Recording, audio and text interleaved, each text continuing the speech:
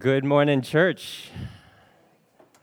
It's so good to be with you here. My name is Michael Yang. If we haven't met before, I'm the campus pastor for Tap Nights, our Saturday evening church plant here in Richmond. And it's been a while since I've been back with you like this. So I actually want to start off with just a few quick updates about what God has been doing with us and for us at Tap Nights. Last month, 50 plus of us, we went camping together in Squamish. We called it Tap Nights Into the Woods Edition.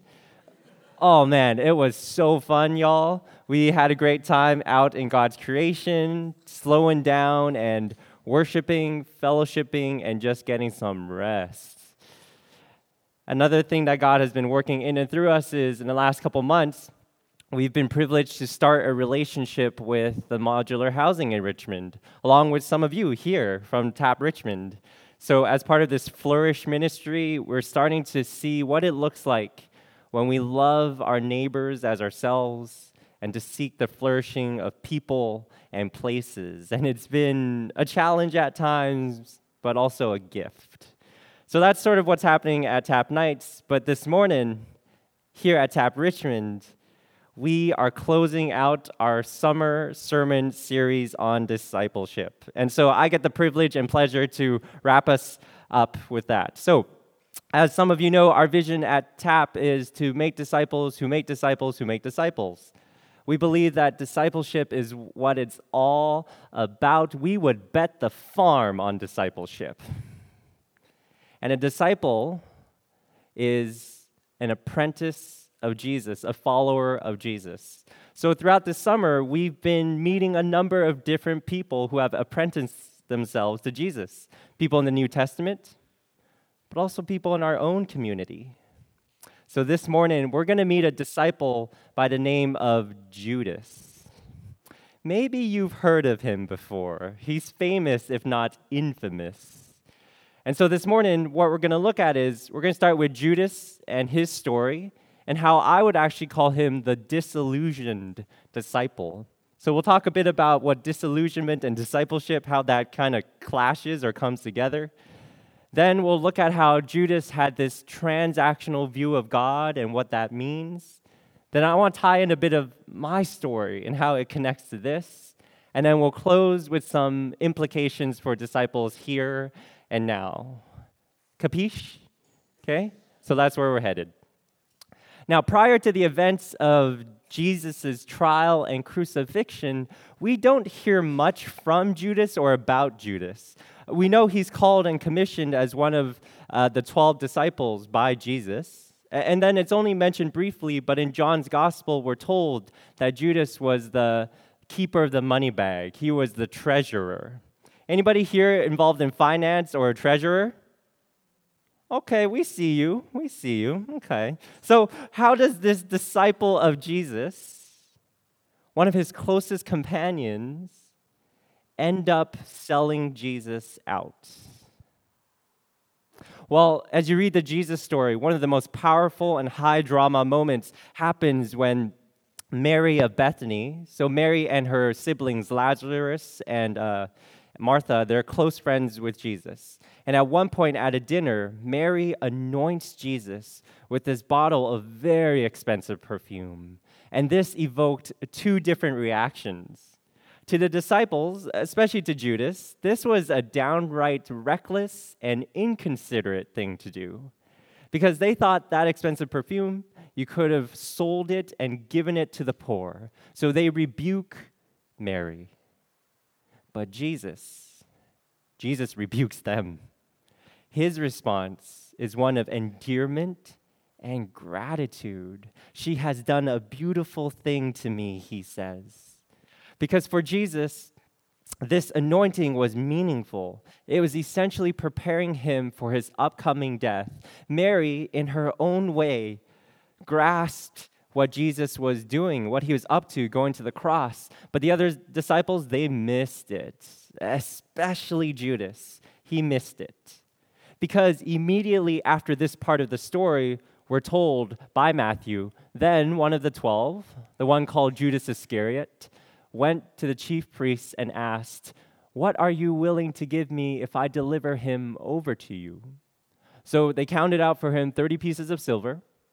From then on, Judas watched for an opportunity to hand him over. Why did Judas betray Jesus? This is one of the great mysteries of Christianity. And unlike most mysteries, it's not a whodunit. We know who did it. It's a why done it. Why did he do this? Was it because of the money? Was it because of greed? I don't think so. Most scholars would say 30 pieces of silver, it was a decent amount of money, but it's hardly enough to sway Judas's loyalty and 3 years of close companionship with Jesus. No, rather, in the last few decades, more and more Bible readers and scholars suggest that Judas betrayed Jesus not out of greed, but out of disillusionment. Disillusionment. So let's define our terms here. Disillusionment can refer to the condition of being disenchanted, the condition of being dissatisfied or defeated in expectation and hope. It can literally mean to free from illusion, and it can also mean to cause to lose naive faith and trust. So I want to make the case that Judas is above all the disillusioned disciple.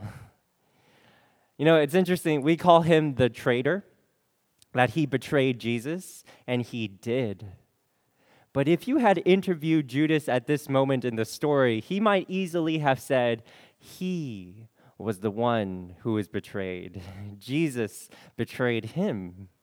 Jesus betrayed him. Because you see, Judas had this vision for the Messiah. He had this vision for who Jesus was supposed to be, for the kingdom of God and his own place in it. The only problem with that vision was that it wasn't real. It was an illusion. It wasn't tied to reality. N.T. Wright says we shouldn't peer too closely into Judas's motives because the Gospels never fully unpack it for us. But he does offer some insights. N.T. Wright says, it may have been partly an angry disappointment at the fact that Jesus, having caused such a stir in Jerusalem, was now talking again about going to his death, instead of planning that great moment when he would have taken over Jerusalem and become king. Maybe Judas had hoped, as James and John had hoped, that he would be Jesus' right-hand man in the new regime. And so in light of all that, Judas is disillusioned. Are we tracking here so far? Yep. And so, following this moment, this anointing at Bethany, Judas waits for an opportune time to betray Jesus. And that's where we get that famous scene in the Garden of Gethsemane where Judas betrays Jesus with a kiss. So Matthew tells us, while he, Jesus, was still speaking, Judas, one of the 12, arrived. With him was a large crowd armed with swords and clubs sent from the chief priests and the elders of the people. Now the betrayer had arranged a signal with them. The one I kiss is the man. Arrest him. Going at once to Jesus, Judas said, "Greetings, Rabbi," and kissed him. And Jesus replied, "Do what you came for, friend." There is so much going on in this passage, but I think Jesus' response should stop all of us in our tracks. Do what you came for, friend. Why would Jesus call this traitor friend? I think Jesus calls Judas friend because of the simple reason that Jesus loves Judas. Jesus loves Judas. Jesus does in this moment what he has always taught his disciples to do: love your enemies. Love them as a friend, even when they rip out your heart and stomp on it. Jesus loves Judas. But Jesus is arrested. He undergoes this sham of a trial that will result in his brutal execution on the cross, and that's heartbreaking.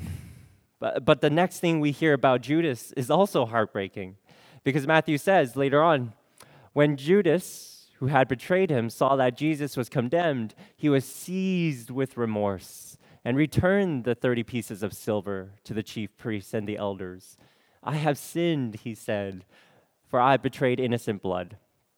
What is that to us? They replied. That's your responsibility. So Judas threw the money into the temple and left. Then he went away and hanged himself. So Judas knows he has sinned. Something stirs inside of him when he sees this innocent Jesus being condemned. So he returns the money. But then note that tragic end for Judas. Then he went away and hanged himself. These are the actions not just of a disillusioned person, but a person entrapped in despair, who believes he has nowhere to run. He doesn't even turn to God, as you notice. There is no sense of directing himself to God in the midst of this. He's all isolated and alone. He's curved in on himself. Judas ultimately gives into his despair. And I think one reason why this happened to Judas was because he had ultimately this transactional view of God. He had this transactional view of God, which believes if I do this, then God owes me that. If I do this, then God owes me that. If I pray enough, if I read my Bible enough, if I tithe, if I serve in ministry, if I be a good person, whatever that means, then God owes me. God owes me a good and comfortable life, that career I think I deserve, the family life I've always wanted, health, happiness, whatever you want to fill that blank in with. Judas, he had this kind of belief. And a transactional belief, ultimately, it's one of idolatry. It's what we would call idolatry, where we treat God as an idol, trying to earn God's love and rewards, trying to manipulate God to do our bidding. A transactional view of God focuses on God's hands, what God can give us, rather than God's face, who God is, and being in relationship with God and delighting in that. Does that make sense? And so Judas, he shows us what happens when this transactional view, when it doesn't work out, when it doesn't add up, it will lead inevitably to disillusionment and despair. This view of God not only cost Judas his faith in Jesus, it cost him his life. Yeah, a very happy and cheerful sermon this morning, huh? What a great way to close out summer. Way to go. Okay, so you might be thinking so far in this sermon, okay, I get we want to talk about discipleship, but why are we looking at one of history's crappiest, if not the crappiest disciple? I'm glad you asked. So, by the start of 2012, I had been a follower of Jesus, a disciple of Jesus, for about 7 years. I love my Jesus deep down in my soul, all right? So I belonged to this church that I was happy to call home. I was serving weekly in our young adult ministry. I read my Bible. I prayed when I could remember to. I even had this little inkling down in the bottom of my gut that perhaps one day in a distant future, I might pursue pastoral ministry. I was on fire for God, to use a wonderful cliche. So I was so excited for the start of 2012 of this new year. And yet, over the course of the next few months, everything blew apart. To this day, I can't explain or give reason for the timing of it all or why it happened. But it started when a close friend of mine had something traumatic happen to them, something you wish would never happen to someone you know. and it really shook them up, and it really shook me up. And then not long after, my mom, who was living halfway around the world, she had a stroke. And then right after that, a friend of mine had lied to me about something very personal, and it was heartbreaking. And so all this packed together in a few months, along with some other things, first compounded to crack and then crumble my life into bits and pieces. And as the weeks turned into months, I got more and more angry at God. Because I thought, how could God allow these things to happen to people I care about and to me? Where was God in all of this? And this suffering left me questioning what I thought was good and true, who I could trust and rely on. Above all, it left me questioning who this Jesus was in the first place, and why would I follow him? Why would I be a disciple of his if this is what it meant? I became disillusioned with him because I thought all that devotion I was putting into that bank, all that devotion I was depositing was supposed to protect me from hardship. And so I felt betrayed by this Jesus. And so in response, I betrayed him.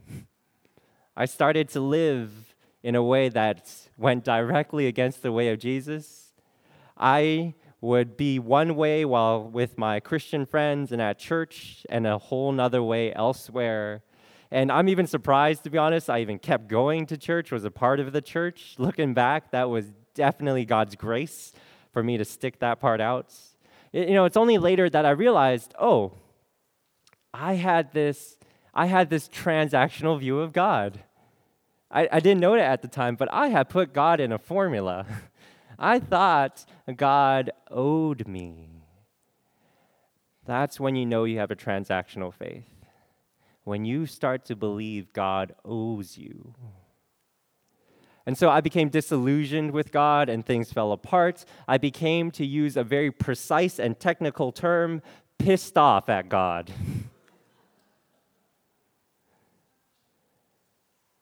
So fast forward a few months from the start of 2012 to April 2012, and the Culch Theater in East Van was putting on this provocative play called The Last Days of Judas Iscariot.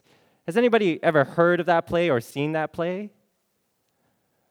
Oh, well, let me tell you about it then. Okay, so the official synopsis of the play reads this way.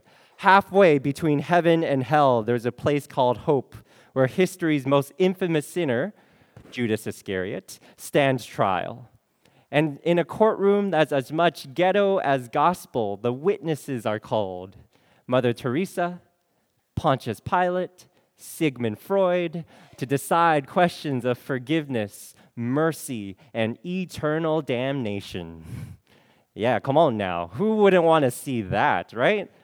And so my friends from church and I, we heard about it, and we knew we had to go. Also, this was 2012, early 2012, so there's a lot of controversy at the time around a certain book regarding heaven and hell, and it was written by an author whose name rhymed with, let's say, Bob Fell, okay? Now, maybe that's too Christian-y insider thing. Forget about it. Now, so my friends and I, we wanted to check out that play because we were curious about God, or at least really they were curious about God. I wanted to check out the play because I was furious at God. Due to my own pride and isolation, my image consciousness, only a handful of people really knew what I was going through, and maybe not even all the details.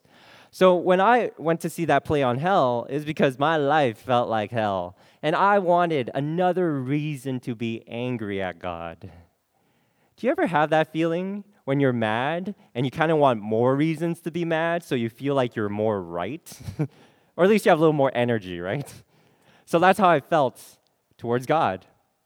And so we show up to the Culch, and Facebook, and it's kind of creepy that Facebook can keep track of all these things, but Facebook says the exact day was Saturday, April 14th, 2012, because we posted a picture that afternoon. And actually, in a moment, I'm going to show you the picture just to help you visualize where I was at the time. And I feel like, our relationship, I've been here at the TAP for 3 years, so I feel like at this point in our relationship, I can show you more sides of myself, okay? So let's just throw it up there. Why are you laughing?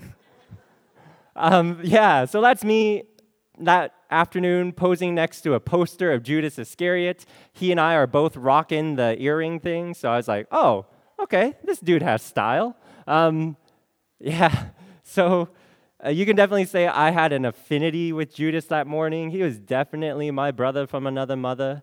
And now, so you have to understand, some people, when they go through suffering or crisis, they soothe out their suffering, right? Through different things like drugs or partying or drinking, or they can commemorate their crisis through getting a tattoo or buying something ridiculous. God only knows why, decided to triple bleach my hair blonde.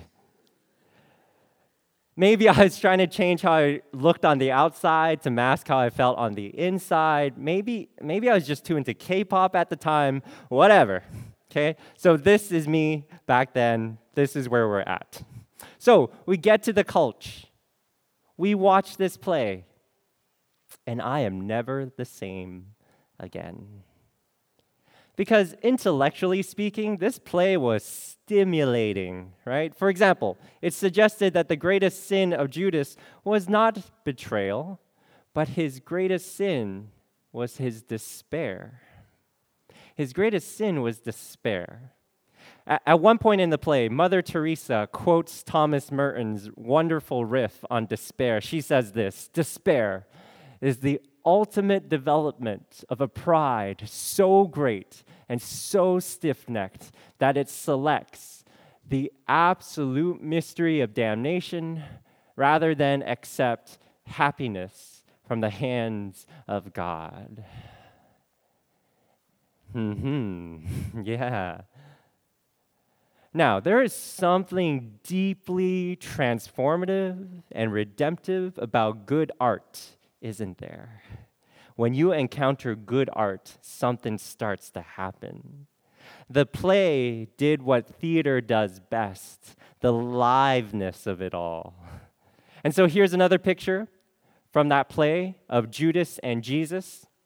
And so I could hear the despair in Judas's voice that day, pictured on the left, as he refused to accept the forgiveness and love of Jesus, seen on the right. I could see the pleading in Jesus' eyes for Judas to accept that forgiveness and love. And so the emotional impact is what stood out most to me. You see, the whole play felt like this emotional externalization of my interiors. All that anger, despair, bitterness, questions, doubts I harbored were set loose and on display in that theater. My emotions had names, faces, voices, and they paraded on stage. They took on flesh and blood. It's amazing what happens when word becomes flesh. And the haunting image I have from that play is near the end of the play. And so Judas is in hell at this time, and the play is saying that hell is despair and despair is hell, that wherever you are isolated and separated from God's love and presence, that's hell. So even in hell, though, Judas is not alone because Jesus is with him. The issue is that Judas is in this catatonic state. He doesn't respond to anything or anyone. He's frozen. He's trapped in his own despair. However, he begins to slowly respond to Jesus. And then they have this long and tortured conversation about whether Jesus ever loved Judas and was there for him. And so here's a snippet of the conversation. It reads this: "Jesus, I'm not a normal person, Judas. And I'm not here to apologize. I am who I am and not what you demand me to be. I'm always going to be who I am and what I am. And when have you heard me deliver my message any differently, Judas? When? Judas, I just go away. Jesus, I won't go away. Judas, well, that'd be a first. And so this scene is agonizing because it goes on and on and on. Jesus is trying to get through to Judas, and Judas almost emerges out of that icy shell, only in the end to withdraw back into that catatonic state, and he ends up being utterly frozen and unresponsive to Jesus. And the last scene of the play is this. Jesus sighs, takes off his shirt, plunges it in the bucket, rinses it, and begins to wash Judas's feet. Jesus washes meticulously and with care. He washes and washes. Perhaps the water is mixed with tears. And the lights fade, and the play ends. And then it hit me in that moment. Jesus never left me. Jesus never left me. Just because I suffered, just because I sinned, didn't mean he left me or stopped loving me or the people I cared about. He has always been there, working, wooing, washing. He is relentless in his reaching out. It was my own despair that I was trying to keep him away. And to see that despair projected in front of me in the form of this play, in that form of Judas, I saw myself. But I didn't want to be trapped like he was.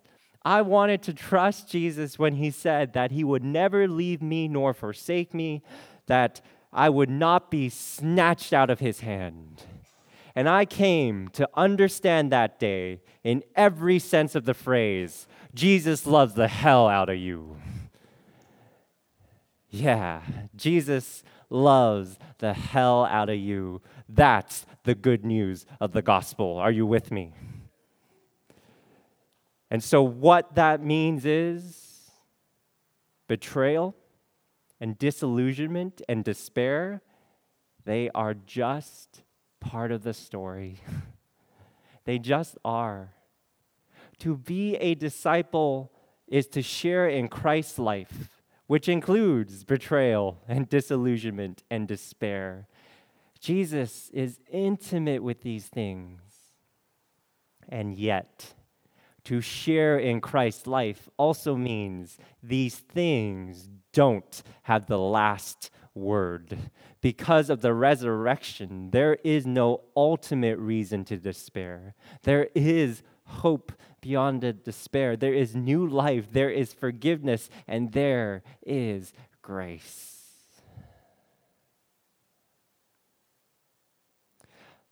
I also discovered that day another truth. That God is not transactional after all. God is transformational. God is transformational. It's not that if I follow Jesus, then God will help me avoid or erase my suffering. That's a transactional view.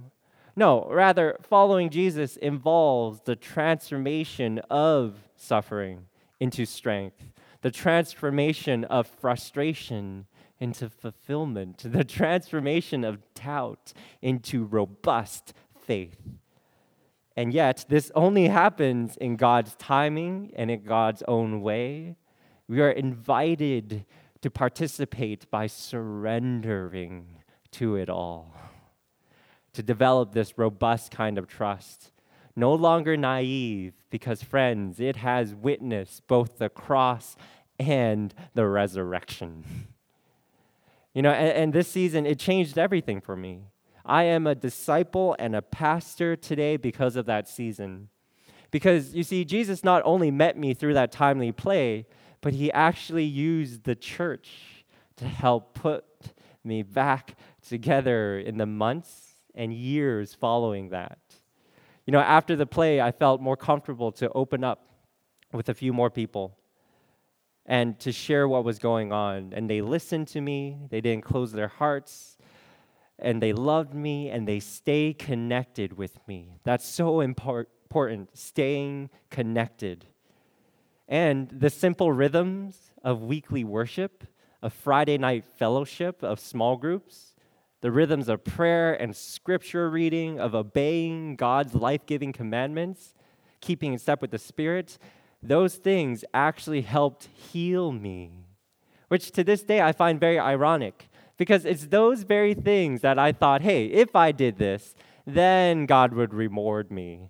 It's actually these very things that became rewarding in of themselves, life-giving in of themselves, because I no longer did those things to get something from God. I did it simply to be with God. Do you see the difference there?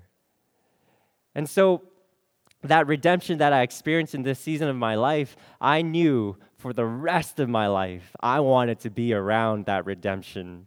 I wanted to be a part of it. Disciples want to be around God's redemption. And so that desire, it would evolve and take form over time to me being here with you today as a minister of the gospel. This gospel I hope you are hearing this morning. All right, so in light of all this, what are some implications for us then as disciples? Do we go out and betray Jesus somehow? Do we seek out suffering? Do we also need to triple bleach our hair blonde? No, absolutely not. No, rather, the implication is to live. It's to live transformationally, not transactionally. And there are two ways we're invited to do this. You live transformationally first by asking God to destroy your illusions of God. Ask God to destroy your illusions of God.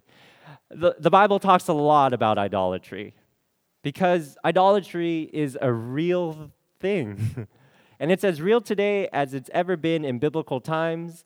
And perhaps the idol most difficult to deal with for us is our idolatry of Jesus. Our illusions about Jesus. What I mean is this: the ways we have turned Jesus into an idol who only operates according to our feelings and agendas and expectations and schedules. That's a tough one for me. In the play, there's that wonderful line, right? Jesus says to Judas, "I am who I am, and not what you demand me to be. I'm always going to be who I am and what I am." Which means we have to allow God to be God as revealed in this Jesus. And that will lead Jesus to disappoint us in our wrong desires and thinking and living. It will lead Jesus to betray our values and understandings when it doesn't line up with His, right? He isn't here to fulfill our wishes. He isn't our genie. He's our Jesus. He's here to transform our lives and renew this world. Are you with me? And so I've got some diagnostic questions for you. I invite you to ask these questions of yourselves from time to time. Questions like, what transaction have you made with God? Where have you found yourself saying or demanding to God, you must be this and you must do this? Right? Where have you said to God, if I do this, then you owe me that? Maybe another question is, honestly, who is Jesus to you? And is He allowed to be who He is? Or have we put Him in a box? Friends, ask God, pray to God for God to smash these illusions you have and give you God's real self. And when you're asking these things, what you're doing is you're engaging in what the Christian tradition calls repentance, turning from falsehood to the truth. And so tied into that, the second thing you can do to live transformationally is as you turn away from an illusion to God, may you turn and seek after God. May you, for God's sake, seek God. Right? So we've talked a bit about this. So often We focus on God's hands and not God's face, right? We want whatever it is God can give us, God's hands, but not necessarily God for God's sake. But the truth is, a disciple seeks the face of God. That's just how it works. A disciple longs for, seeks the face of God. And the gospel says Jesus is the face of God. And he's beautiful, good, and true. He's the most wonderful person you could desire. So friends, I implore you, start reading the scriptures again if you haven't been. Dig into them, especially the gospels. Or read them for the first time if you've never done it. Get to know who this Jesus really is. But don't just do that on your own. Do it with one another. Do it in your families, with your friends, in your small groups. Ask one another. Share with the people in your lives. Who is Jesus revealing himself to be in this season? That's why the church exists. We are here to help bear witness to one another, our encounters with the living, resurrected Christ. And here's the thing, and we'll close with this, one last thing. After you gaze at the face of Jesus, then you can look down at his hands. But you don't look to see what he can give. Instead, you are moved by what you see. Because what do you see? You see nail-pierced hands. He gives you his sacrificial love. He gives you his all through what he has done on that cross. And the gospel says that's no illusion. That's ultimate reality at its most gracious. And encountering that grace every day, again and again, it will make you want to live for this Jesus. And in living for him, you realize he is transforming you. He is transforming this whole world. Amen, church? Let's now turn our hearts to seek God's face in prayer. Gracious God, thank you for giving this space to explore what it means to be your disciples. Lord, we even give you thanks for the story of Judas. As painful and dark as it is, even in this, we can come to know more about who you are, Jesus, your grace and forgiveness. So give us your spirit of hope and of courage and compassion to ask the hard questions and to seek the real you. Help us to end our transactions with you and instead be transformed so that we can join you in the renewal and transformation of our world. And all this we pray in faith in the redemptive and resurrected power of Christ. Amen.